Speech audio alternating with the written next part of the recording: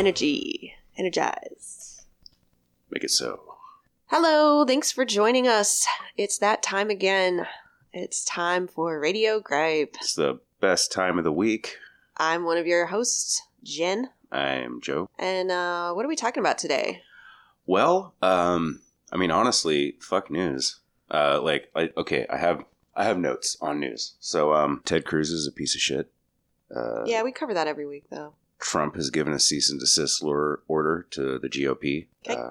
And Dr. Seuss apparently got his license revoked or something. He can't practice. Yeah, he can no longer practice. He's officially canceled and I think killed. I think they killed him. I think so, yeah. So, I don't know. It's been kind of a weird, I'm going to say it, uninteresting news week. And guys, the mask mandate, we're done. Woohoo! So, yeah, there's no more pandemic. I guess there's things that we could talk about, but it is all kind of the same shit. In regards to that, I kind of want a week away from the news. I just came back from the store with some beer and was looking at the copy of the Spanish language publication El Mundo. Mm-hmm. Their big bold headline is just "Un mal decisión." Great picture of Greg Abbott under that. Big picture of him. I think that about sums it up. The one thing that I had seen earlier in the week that made me want to talk about it this week was on July 2nd of last year. That's when we declared a mask mandate. On that day, we had 7,343 new cases and 44 deaths. So March 1st, here just a few days ago, we had 8,140 new cases and 129 deaths just on that day. And that's when we lifted the mandate. There was some kind of strike force that they formed, but during the surge of last summer, their meetings were called off because they were supposed to be reopening. And since they said, well, we're in a surge, we're not going to be doing that, they stopped meeting. They never really met again. And then Abbott just did away with it all. So, yeah. Hey, look, whoever you are, you don't necessarily have to be in Texas, so we're not going to bore you with our local news. Yeah, this is a show where we normally talk about, what's going on. But we like to take a little break sometimes. And that's what I was feeling last week when I signed off with, let's fucking talk about monsters next week. Right. I invited our listeners to chime in with any of their favorite creatures that they might want to talk about. We're going to be talking about some genre movies today. Mm-hmm. And the imaginations that bring those alternate worlds to life for us. Did we get any... A flood of replies. Oh, good. Before we get to it, I do want to just point out that this is mainly because you've been watching Farscape, done by Jim Henson. I have. I've been binging on Farscape, the forgotten late 90s sci-fi masterpiece. They made fairly liberal use of CGI in this, but with the characters, they leaned hard on practical effects. Some beautiful makeup and some amazing puppets, and would sometimes use CGI to enhance these. It was an awkward young thing back there in the 90s. It started getting better at the late 90s and into the aughts, but it was still like kind of cheesy. That stuff didn't really come into its own until... Thinking Lawnmower Man. Yeah. Hackers. I think the reason that CGI has come into its own more now, for me, is that we've stopped leaning on it because it seemed like for a long time there in the late 90s and early aughts, it was decided that we never have to use practical effects again. Yeah. Everything can be created using computer-generated imagery and look totally real. And I think eventually we started to realize that that's just not the fucking case. Mm-hmm. And people like me who mourned the lack of gravity and realness and the feats of imagination and engineering that used to go into practical effects seemed to be a dying art for a little while. Well, a lot of it was, developed kind of as necessity demanded. A lot of like new techniques would maybe be kind of figured out on the spot because of a particular problem. Right. Yeah. The people from the 70s and 80s that threw their lives into that really did some amazing stuff, kind of pioneered new techniques. And I think that practical effects are always going to be better, even when they're bad. Yeah, we're going to be talking about some of those pioneers today. I would like to start with some fantasy and sci-fi. All right. And then we'll move on to horror. So we'll go ahead and put a trigger warning there. Save the best for last. Some people don't like horror movies. They don't like the spooks. The way that we do. The scares. And the blood in the guts. The blood in the guts. But yeah, speaking of Farscape, that is on Amazon Prime right now. Farscape, it's an Australian and American production. And I knew that the Jim Henson Company was involved with the creature design and the puppetry, but what I didn't realize that this was a Henson Company created project in order to showcase their skills and abilities, much like Jim Henson's The Storyteller before in the late 80s. Right, yeah, just kind of flexing a little bit. This show ran from 99 to 03. It had about a $1.2 million average budget per episode. Putting it... Wow. It's hard to know if that's a lot or a little for TV back then, but for perspective, it's a little bit shy of Doctor Who's modern incarnation, which has a budget of $1.5 million average per show. Old school animatronic puppetry being done. Some beautiful makeup effects, too. Who is my favorite from Farscape? I mean, it's gotta be Scorpius, right? Kill her! Then we'll have pizza. And margarita shooters. Go on, John. Kill her. Do it. Do it. Nobody has margaritas with pizza. You're out of your mind, Joel. I know.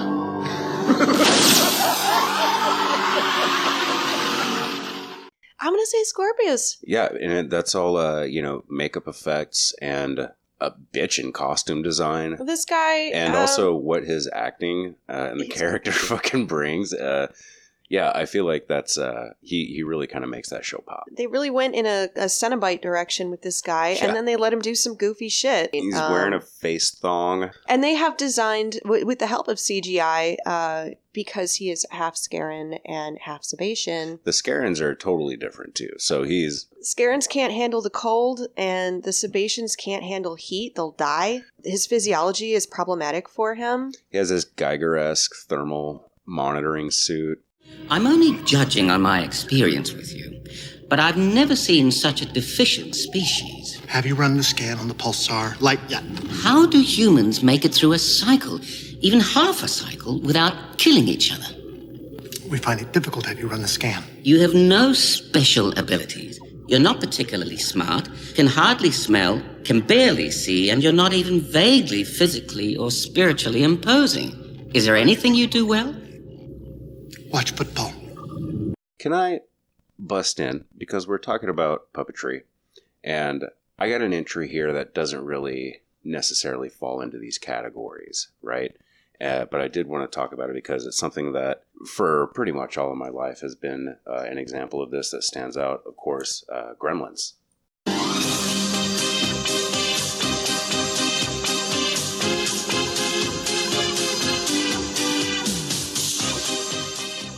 Yes. Yeah. So Gremlins was mostly puppetry. There was a little bit of marionette action and a small amount of mechanic puppetry. In the beginning, they did try monkeys. Apparently, a monkey panicked when they put a fucking gremlin head on it. So it started going wild and they scrapped that. But the puppets were designed by Chris Wallace.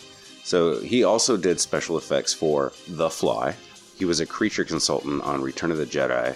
And he did both special effects and makeup for Enemy Mine. And he worked on Scanners. Like, this dude was all over the place. So the funny... I did want to talk about Scanners later, too. Cool. But yeah. The funny anecdote is that Joe Dante, the director, he insisted on keeping Mogwai very small. So they were cute, you know. And the puppets, because they were very small, were actually more prone to break. They were kind of harder to manipulate and everything else. And they even made larger puppets that were just their faces for the close-ups to convey emotion or to have more detail. Whenever they had the Mogwai feast, where they're all eating all the fucking fried chicken after midnight, it's one of the grossest things you've ever seen. It's nasty. Those were all props made to look like food. They were oversized. Oh, wow. Chicken. It wasn't like food, apparently. That was all just large-scale puppetry and props. Hmm. So the crew hated Mogwai Mhm. because they were so small and broke down all the time, and they made a horrible things to do to Gizmo list. And you know the scene where he's strapped to the dartboard? Yeah, that's from the list. The director was like, yeah, okay, I get it. Look, we'll put in the scene where you guys are torturing Gizmo because I know you fucking hate him. Because they had to have the tiny Gizmo, and there's very little that you could do with it at the time. And that's why they had to build bigger models in order to have like higher articulation and everything else. But yeah, that's definitely one of my favorite films ever. You know what? Those creatures were I'm gonna say it was nightmares that they gave me when I was a kid. Oh, for sure. But I have never shied away from that movie. I love it. What And blows- Gremlins too. The new batch. Yeah. It kind of blows my mind because I don't have any recollection of there being a marketing tie-in with plushie Mogwai. Did you not have a stuffed Mogwai as a kid? I did. I did not. I had a stuffed Mogwai, and I had a hard plastic Stripe, and they were to scale. So Stripe was about a foot and a half tall, and Mogwai was like fucking 6-7 inches high. You know. I think at the end of the day, I everybody fucking loves the hated that Gremlins. Stripe. It sat in my closet. I'm not lying to you when I tell you this, Jen. This is not a thing I'm making up for the fucking show. I knew it was in my closet. That's where I wanted it. And if my closet door was open, it would freak me out. You know those like glittery doll eyes that they use on things? Yeah. It had those, so any light that hits it is just this weird glittery eye in the fucking corner of your room. Obviously, your parents were trying to teach you something about the duality of nature. Like, yes, you can have this harmless little animal, but you must always remember There are there 3 cannot rules be dark without, like, yes. that prevent a lot of people dying, honestly. Yeah, but I fucking love Gremlins, and I had to bring them up for some of my favorite, because it's more of a comedy. It's kind of a horror, but it's a comedy. That's definitely one of my favorites. Tonally very strange. But yeah, just to, before we get off Jim Henson Company, I have to bring up the Dark Crystal. Oh shit, yeah. Absolutely incredible. That did come back a few years ago. Yeah. As a Netflix series. It was good. It was beautiful. Yeah. It blew my fucking mind, and I could stand to rewatch that whole series. I believe it's still on Netflix. It's a Netflix original, and they did continue to use that puppetry. The thing about it is that watching that again is just going to remind you what it's like to be in the Trump campaign. No, it's not. From the Skeksis. Some of those Skeksis were very much like Trump. They are part reptile, part predatory bird, part dragon.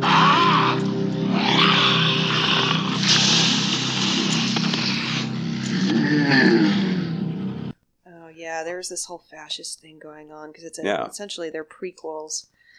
Yeah, that's the Dark Crystal, the Age of Resistance, which Right. yeah, that's kind of triggering. That's sort of where we were all at, but That's kind of triggering, I gotta be honest.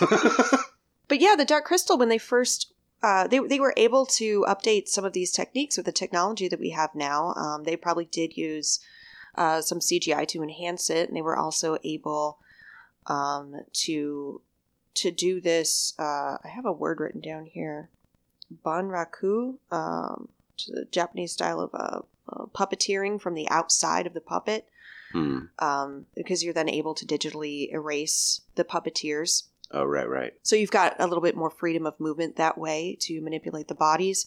When they first did the Dark Crystal, the first Dark Crystal, green screen technology didn't even exist, which is kind of crazy to think about when you see what the final result looked like. They have created this whole fully articulated world. There's not a single human being anywhere in the movie. Yeah, this was directed by Frank Oz. Developed by Jim Henson. Brian and Wendy Froud worked on this movie. Brian, they're a married couple who do creature and costume design and puppet building, respectively. Okay. So most of these creatures that you see are completely out of Brian Froud's imagination. Did a lot of reading into various religions and philosophies and art forms. We wanted to make these characters alive, to exist in their own world, not just for the very short time that we see them in the movie. We want to know that when we leave them at the end of the film, that they're still living, they still have their own lifestyles. They're all his sketches. He developed them, worked with Jim Henson. Jim Henson gave him a feel. This is what I sort of want the movie to feel like. Wendy Froud, puppet builder, and she built the first Yoda. She built Yoda. Oh, yeah? The very first prototype Yoda. Huh. So they both worked on this. And these brought some of the most, amazing creatures. I guess you can thank, Brian Froud's imagination for this, and then the whole team that brought them to life. The Landstriders. Oh, yeah. The Skeksis, these bird-like reptilian creatures. Yeah, they're very disturbing. And the Mystics, these sort of animal, wizardly animals. Yeah. The Gelflings, the Podlings, the little potato people. The Gelflings, I really feel, were the hardest of the characters to design, in that we had decided they should be the most human. They are kind of our bridge characters, the characters through which the audience enters this world. And so, as such, there were many different ways we could go, many different options. I started by sculpting tiny heads in plasticine, and I worked very quickly, so I just keep sculpting them and turning them out. And, Jim and Brian would come by and say, yes, well, I like that, but change the eyes, change the mouth.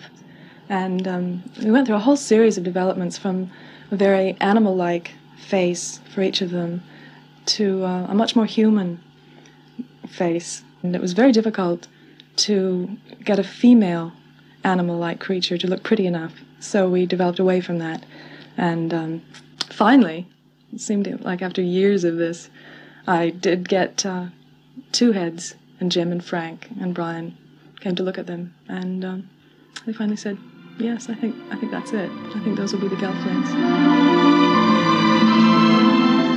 Olivier. Huh? What kruda? You Gelfling? Like me? Well, yes. But I thought I was the only one. I thought I was. Brian Froud also worked with Jim Henson on Labyrinth. Oh, yeah. Another movie I kind of figured you were going to be bringing this one up. You know that I love this movie. We all do.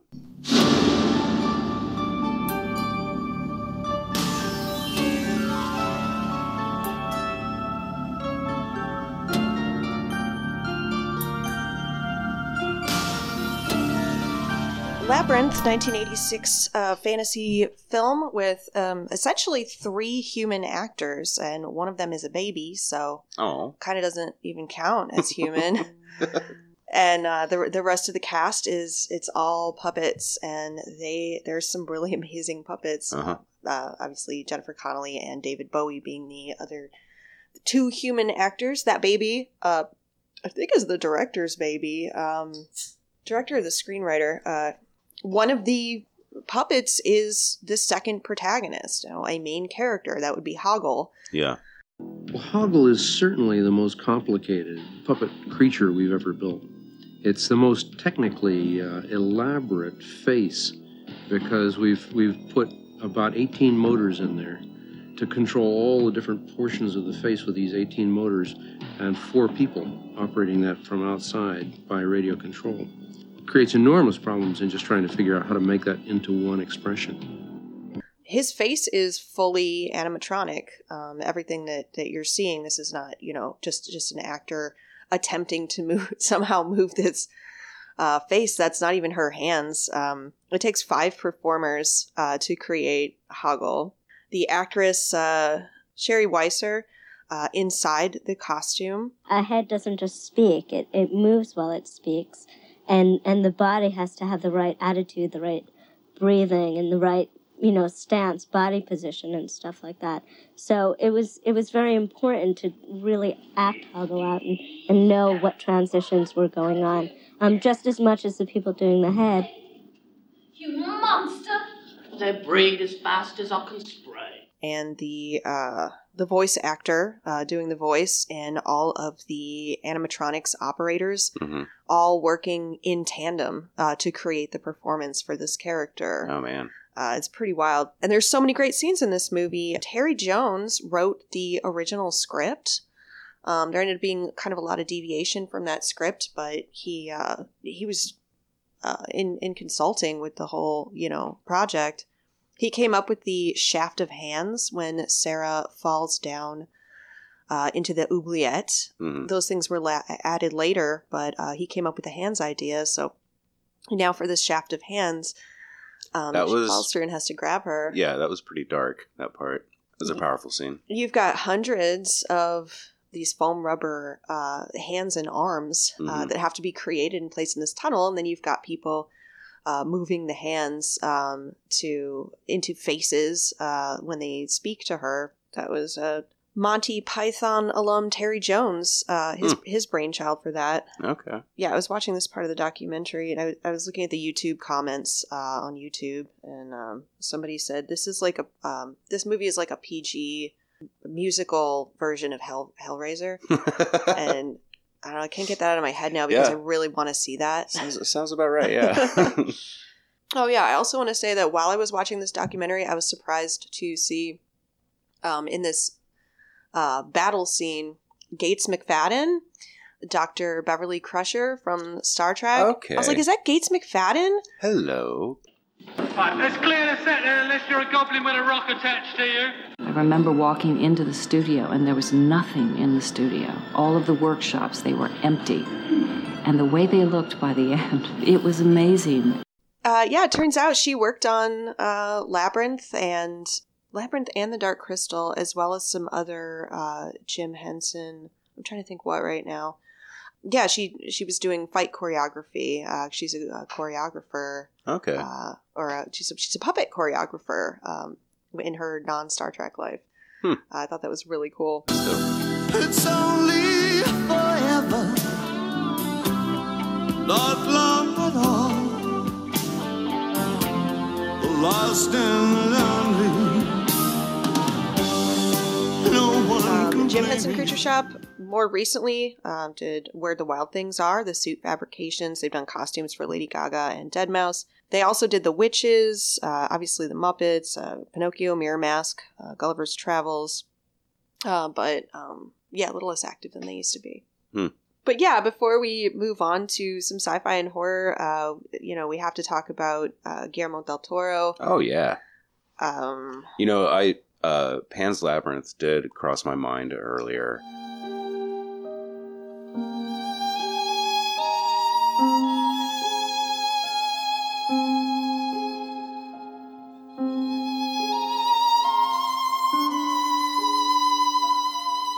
Just an amazing movie, and a movie that, those are all designed and built creatures using practical effects, and then in digital enhancement. Mm-hmm.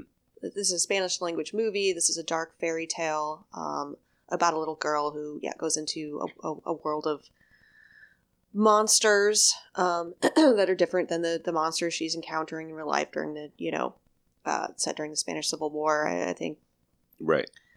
And it just has so many beautiful, horrifying characters, most notably the Faun and the Pale Man. Yeah. Yeah, this is Del Toro's creature design, and he works with the effects team to achieve exactly what he's going for. So Doug Jones ends up playing both of those characters in that movie. Soy un fauno, vuestro más humilde súbdito artesano. The Faun character was extremely complicated. Mechanics built into the head, some parts that were masked and mechanized, other parts that were glued onto me from about here down was all glued onto me. Then there was costume pieces that built the rest of the body. Some pieces were glued on, some buckled, velcroed, zippered. Every type of fastener you can imagine was on this character in multiple pieces from head to toe. So Doug Jones is the Lon Chaney of our era. I know I've said that before about Ron Perlman, but I really mean it about Doug Jones. He's the man of 1,000 faces. He was a teenage mime.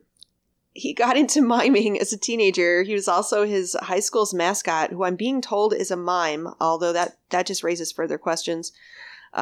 He started, getting more into acting. He was doing, because he became a contortionist as well. So from miming to being a contortionist, working his way into Hollywood the most difficult way you can. And so he's doing these commercials. From the freak floor up. Yeah. Yeah. One of those commercials was, he was the jazz singing moon-faced guy in the McDonald's Mac at Night commercials. Oh, God. That was horrible. He ended up getting a role in Batman Returns, playing the Thin Clown. He actually had a speaking line he had one speaking line. And just worked his way up and started to become incredibly well known as being somebody who doesn't mind sitting in the makeup chair, is okay with sitting in the makeup chair for 8 hours, and has the ability to emote and move through this costume design. And yeah, that's pretty much what he's known for.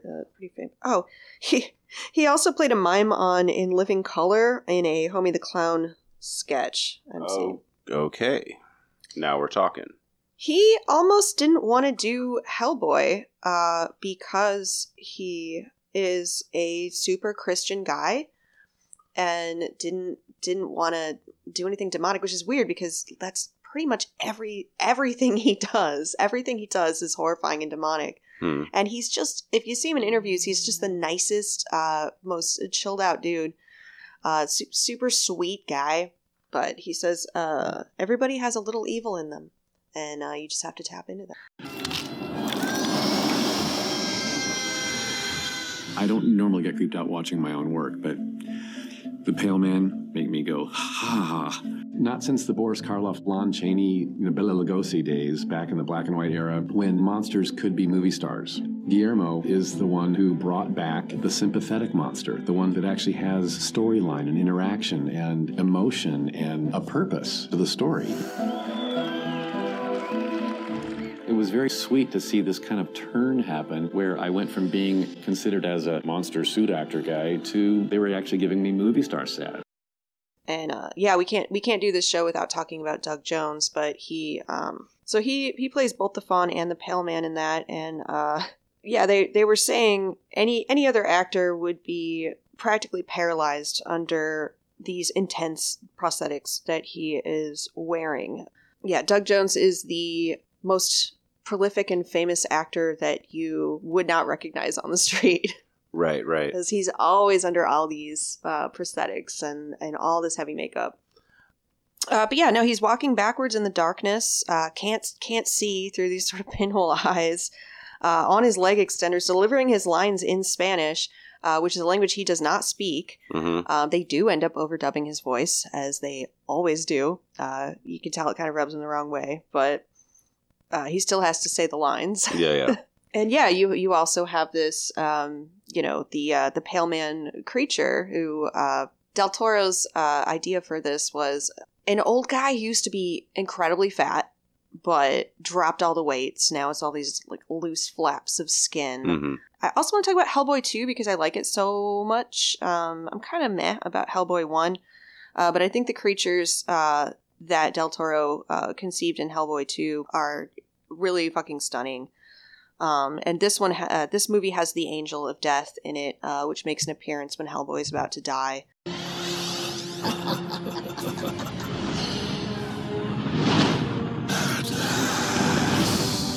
I've been waiting for you both. Many are in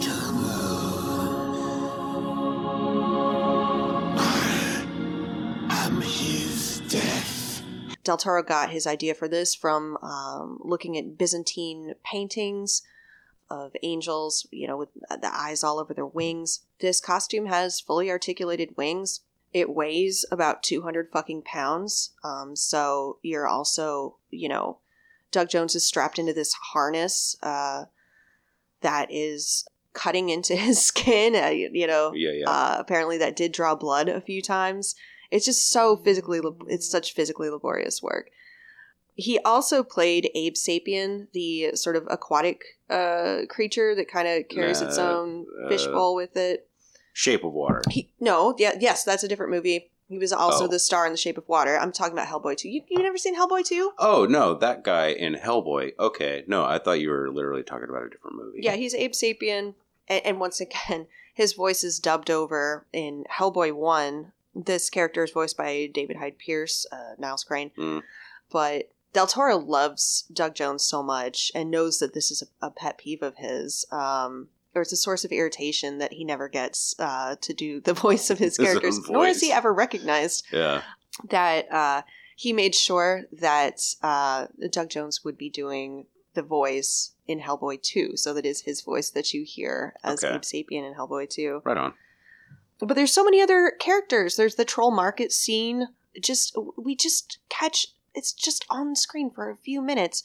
But it's this whole enchanting, magical, bizarre, and dangerous world that we walk into in the troll market. And there's all these random characters, like the guy with a cathedral on his head. A lot of people tend to make the mistake of making monsters perpetually angry, for example, and pile a lot of detail on it. In other words, is the kitchen sink idea of let's give him horns, giant teeth, 3 sets of jaws, and is actually selecting what goes into the creature to make it look natural.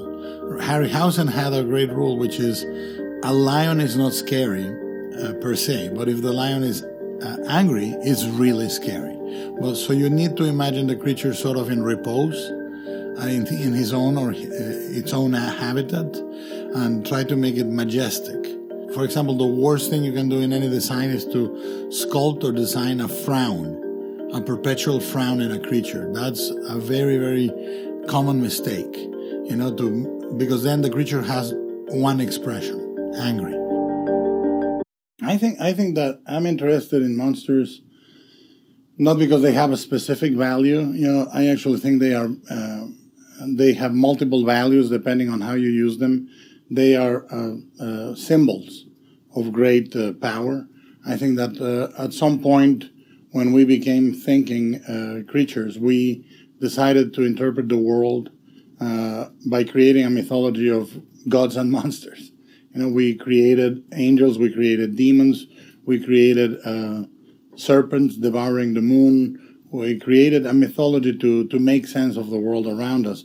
And monsters were born at the same time that angels or any of the beatific creatures and characters were created. So I don't assign them a specific value, but I am very mindful of the way I deal with them in the movies and in the books, because I assign them a specific function, and I try to take them to the extreme with that. I make them victims, or I make them sympathetic, or I make them brutal parasites, and they become a metaphor for something else.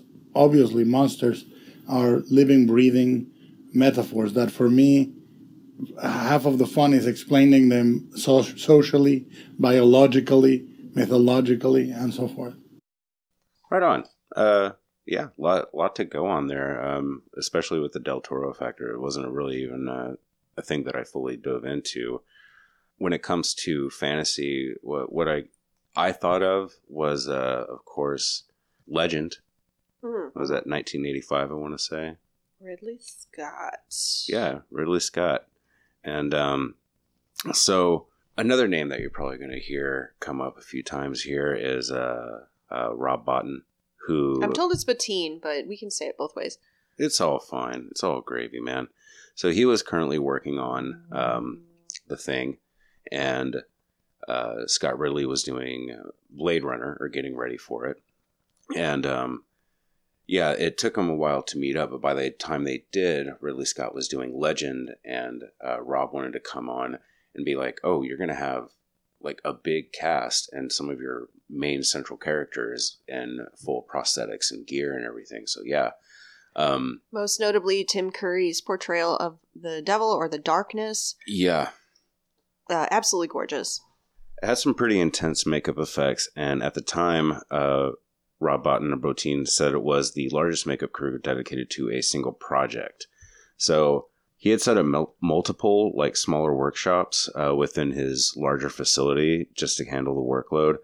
They had complicated prosthetics that were to be worn up to 60 days, with some full body prosthetics. So pretty much everybody except for Tom Cruise and Mia Sara, who were the leads in this, they were the humans. All the principal actors spent hours having extensive makeup applied, and it would take Tim Curry 5.5 hours to get that whole gear together. So he had like the huge like bull horns and everything, 3-foot fiberglass fucking horns that had a harness that also like he would wear underneath makeup and prosthetics. The initial design put a lot of strain on the back of his neck. They had to remake him and make him lighter and everything.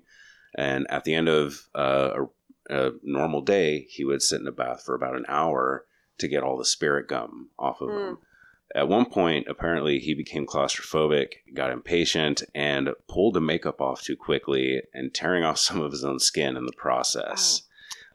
He had to like kind of leave the studio for like a week, and they had to shoot around him and change their schedule because he fucking flipped out over all the stuff. Well, I can imagine. Yeah. This is why we have our Doug Joneses. Yeah, man. People had to wear some of this stuff for days and days and days. And every day they go in and they have some of it taken off. And our Brian Steels and our Javier Botets. Yeah. You know, shout out to some of these other guys. But that was guys definitely one.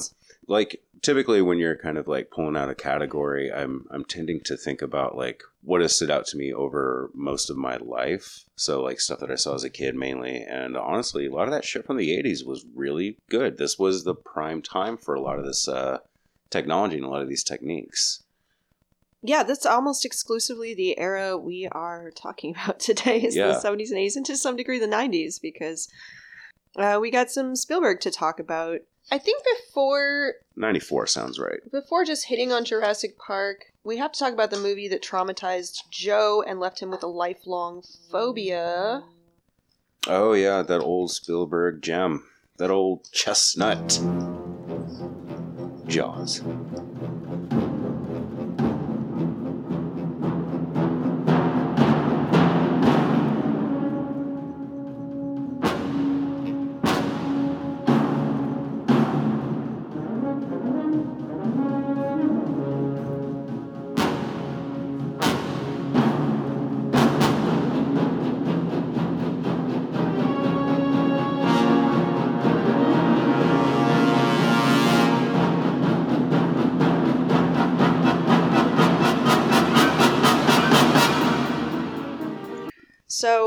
So megalothasalophobia, I got to that, which is usually pretty easy to avoid.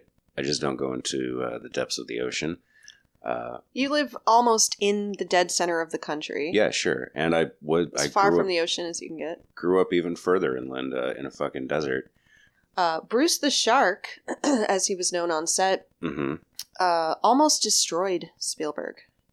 I've heard tell. He thinks he was about 5 minutes away from getting fired from that whole production. His whole career just aborted before it could really, really start getting good.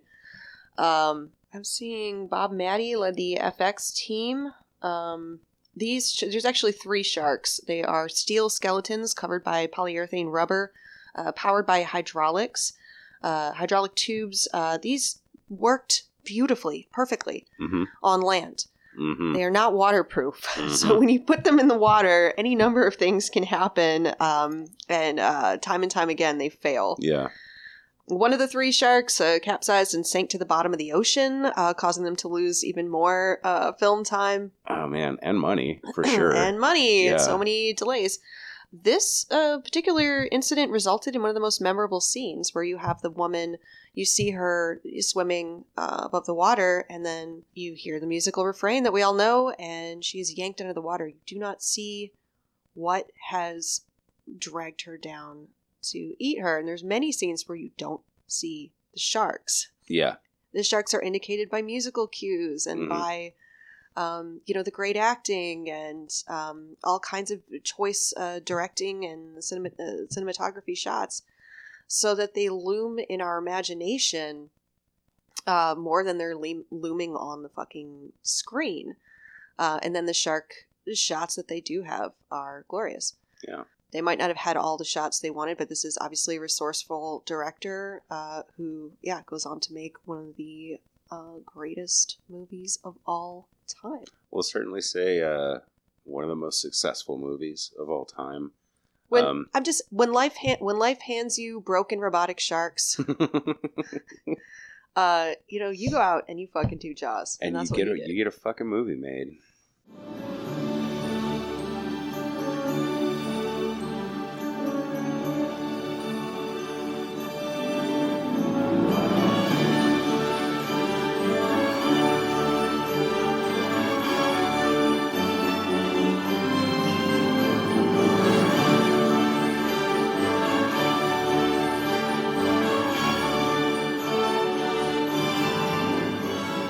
Want to shout out Jurassic Park too. The dinos were all pretty much fully animatronic. That was in the original. Mm-hmm.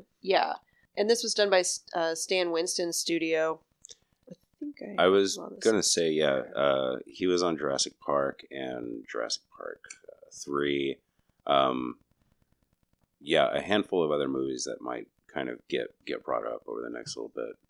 One that's not going to necessarily get brought up, but so you know, he also did makeup on The Wiz, 1978. No shit. Yep.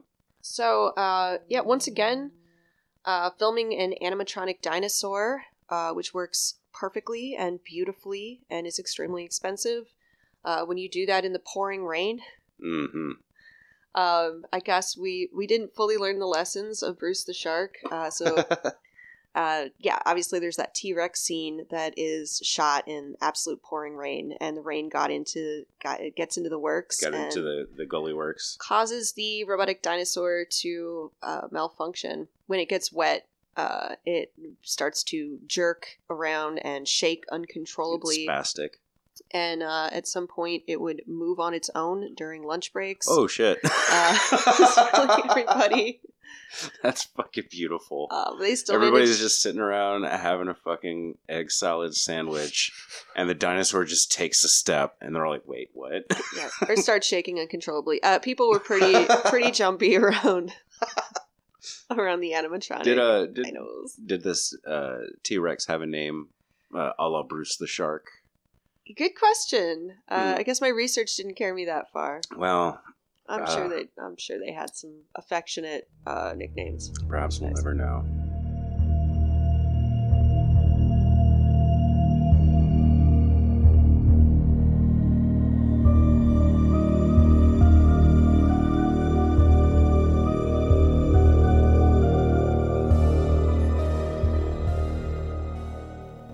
Hey everybody, this is Joe, the Quick Station Break. I am joined by Jen today. Hi.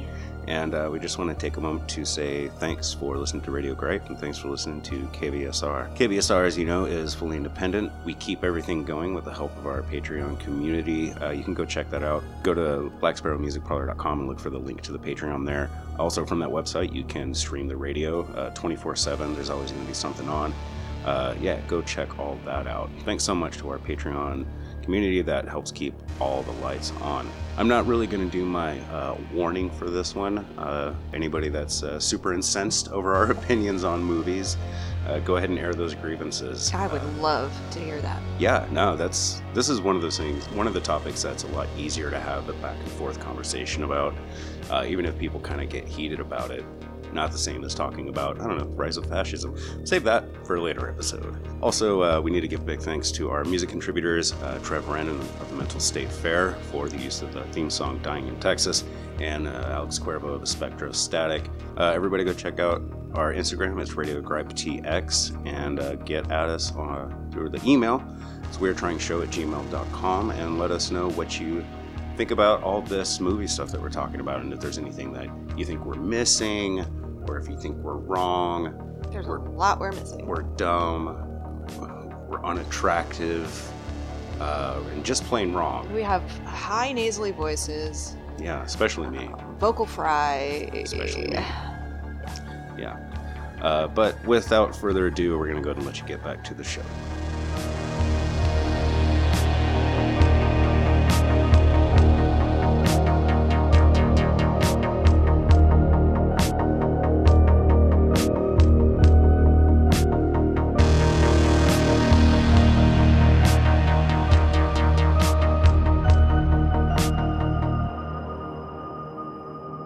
Yeah, I mean, and if we're going to cap off our sci-fi series, yeah, you got... Oh, you probably want to talk about Star Wars. You got your Star Trek, you got your Doctor Who. You know, one of the things I just want to say about Star Trek is I recognize the limitations of TV and the limitations of budget.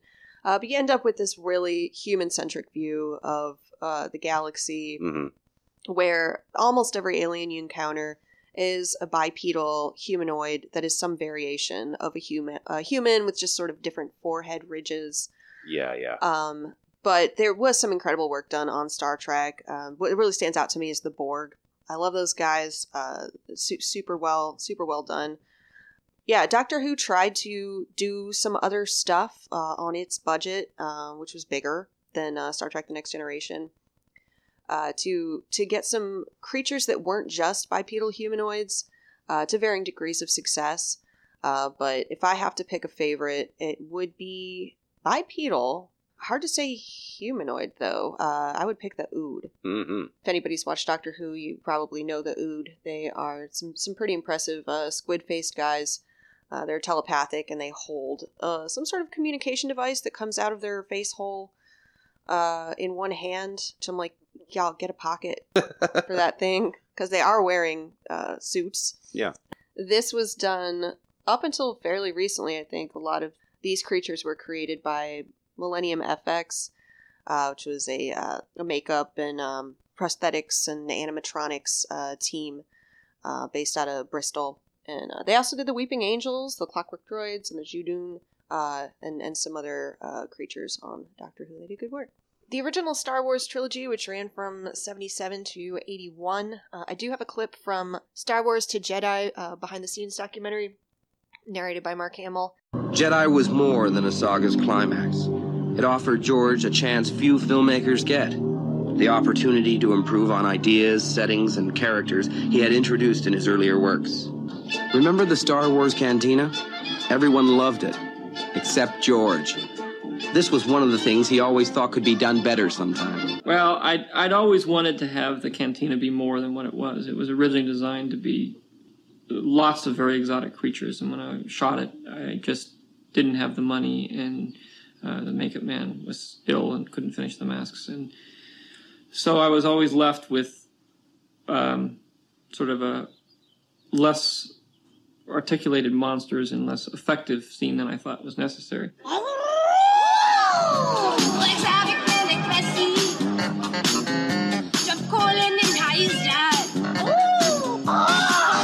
This is the monster rally of George's dreams. The setting is the palace of Jabba the Hutt, godfather of the galaxy and host to aliens from 1,000 worlds.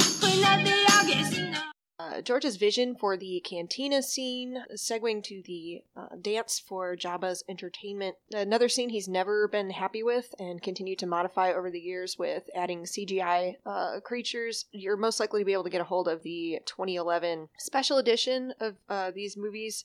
If you don't like that, you can track down Harmy's despecialized edition, which attempts to present a restored to original CGI absent version, but still with the high quality, high definition. He did this with painstaking, laborious work for all three films.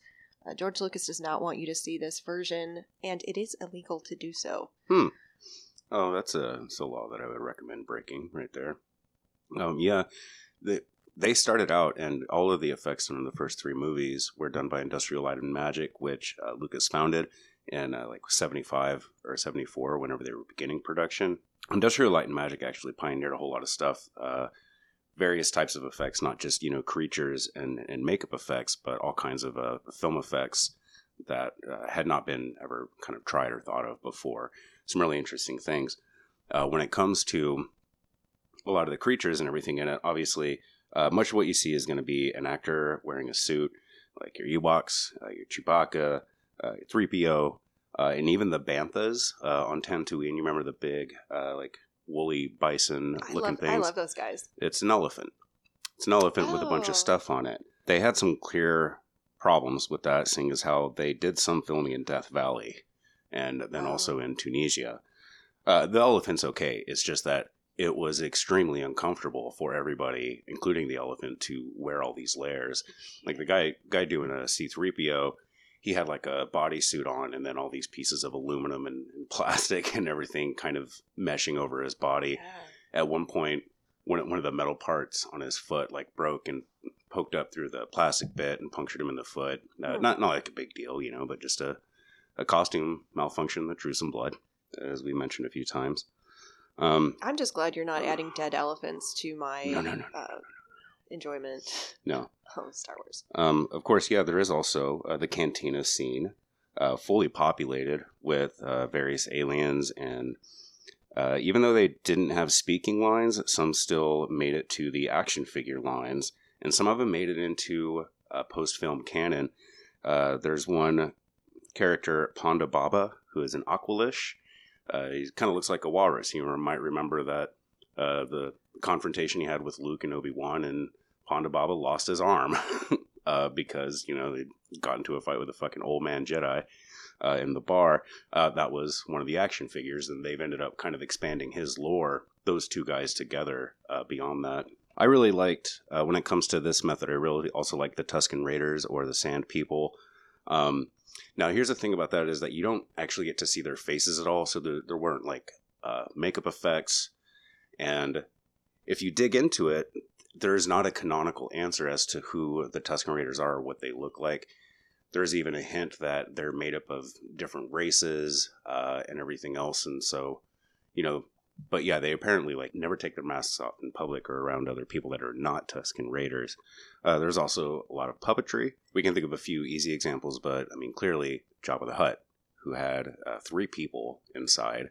One would, you know, manipulate one arm and his lips. Another one would manipulate an arm and the tongue, and another guy was tucked down into the tail, you know, and yeah, they all kind of had to work in tandem in this really cramped space, not really knowing what was happening on the outside of the suit, trying not to hit other characters that were on the set or whatever else.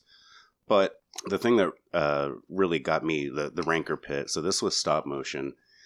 They also did it for the holographic board game and the Tauntauns, where they just kind of had little models, and, you know, they took one shot at a time and then strung them all together to make an animation. They even developed a thing for some of the scenes called Go Motion. So they would take a single frame but kind of blur the edges to where it would kind of give a more fluid feeling of movement. And they did that a lot with the AT-ATs or AT-ATs or whatever you want to say. So it kind of gave, it took away from some of the jerkiness of stop motion that's kind of inherent in it.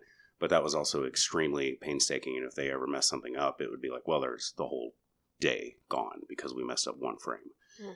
You know, yeah, they had a lot going on in a lot of different ways. I really liked the Rancor Pit in Jabba's Palace. Yeah, no. Well, I feel like we can't, on the topic of stop motion technology, we cannot end this section without talking about Ray Harryhausen, the creator of the form of stop motion model animation known as Dynamation. Right. It was created by... Stop motion was created by a European named Vladislav something, a European guy, but Harryhausen did do more with it. He kind of pioneered a technique and really kind of got famous for it. Yeah, created all these wonderful movies. He was a teenager when he saw Willis O'Brien's King Kong effects, and this inspired him, and he went on to work under the tutelage of Willis O'Brien for Mighty Joe Young in 1949. He came into his own and worked fully independent in The Beast of 20,000 Fathoms. But he is known for, not just his large creatures, but the Sinbad movies, to Jason and the Argonauts, 1 Million Years BC. His final film was my childhood favorite, 1981's Clash of the Titans. Yeah, it was a good one. I really like Jason and the Argonauts, but I can't remember a whole lot about it. I think that I conflate that and Clash of the Titans a lot. Yeah, a little bit. Yeah. But he had a lot of, he's using these groundbreaking animation techniques. He's really good at animating serpentine movements. So it's a lot of snakes, snake creatures, the Medusa, obviously. I think a lot of his monsters had a very sympathetic quality. I can recall really feeling, especially for some of the more humanoid monsters with their very human movements, really feeling for these animals. Oh yeah, there was always attention that was paid whenever some of the older ones where there's like a dinosaur battle or whatnot. Whenever one of them falls and is killed, they still have like a little bit of a last gasp. He paid attention to that kind of detail. Instead of just falling over and being dead, there had to be like a little bit more writhing involved. Yeah, all kinds of subtle movements that make a creature something you can really empathize with. Yeah. Yeah, we could probably talk about Ray Harryhausen and some of the earlier pioneers of creature animation, but we still have not gotten to horror and sci-fi. It's a lot. Yeah. Well, Jen, kind of looking at the docket and everything here, this is kind of a lot. I think that we might need to do a two-parter on this. Yeah, we're gonna do a two-parter because we really want to talk about some sci-fi horror and horror. Yeah, I think we're gonna go ahead and get into that in the next episode. This is our first two-part episode. There you go. Number 40 and number 41, together forever. If you enjoy this kind of thing and you're interested in the feats of imagination and engineering that it takes to bring these types of worlds to life and these types of creatures, we're going to be talking about some creatures right out of your nightmares on next week's show. Mm-hmm. So I guess trigger warning, skip that if you don't like horror. But if you do like horror, you can contact us at we'retrying.show@gmail.com, or you can catch us at our Instagram, Radiogripe TX. Radiogripe TX, and Yeah. let us know what you want to talk about, or if we didn't mention some of your favorite fantasy and sci-fi creatures. Go ahead and hit us with your nerddom. That's fine. We're into it. Yeah, I just want to give a shout out to Trevor and the Mental State Fair for providing our theme song and Dying in Texas, and to Alex Cuervo of Spectre Static providing all the good stuff that you hear here and there. This is a good one, and I'm not too surprised that it is kind of a lot to go over. It takes a lot of time to really talk about stuff you like. Yeah, I'm just glad this didn't devolve into an Ernest Cline-esque us shouting things that we like. Right. But, yeah. Yeah, we're gonna get into some details and specifics and some fun Fangoria type stories on this next week's episode. Yeah, for sure. Y'all stay tuned. Reach out to us on the social medias, and everybody stay cool. This has been Radio Grey. All right.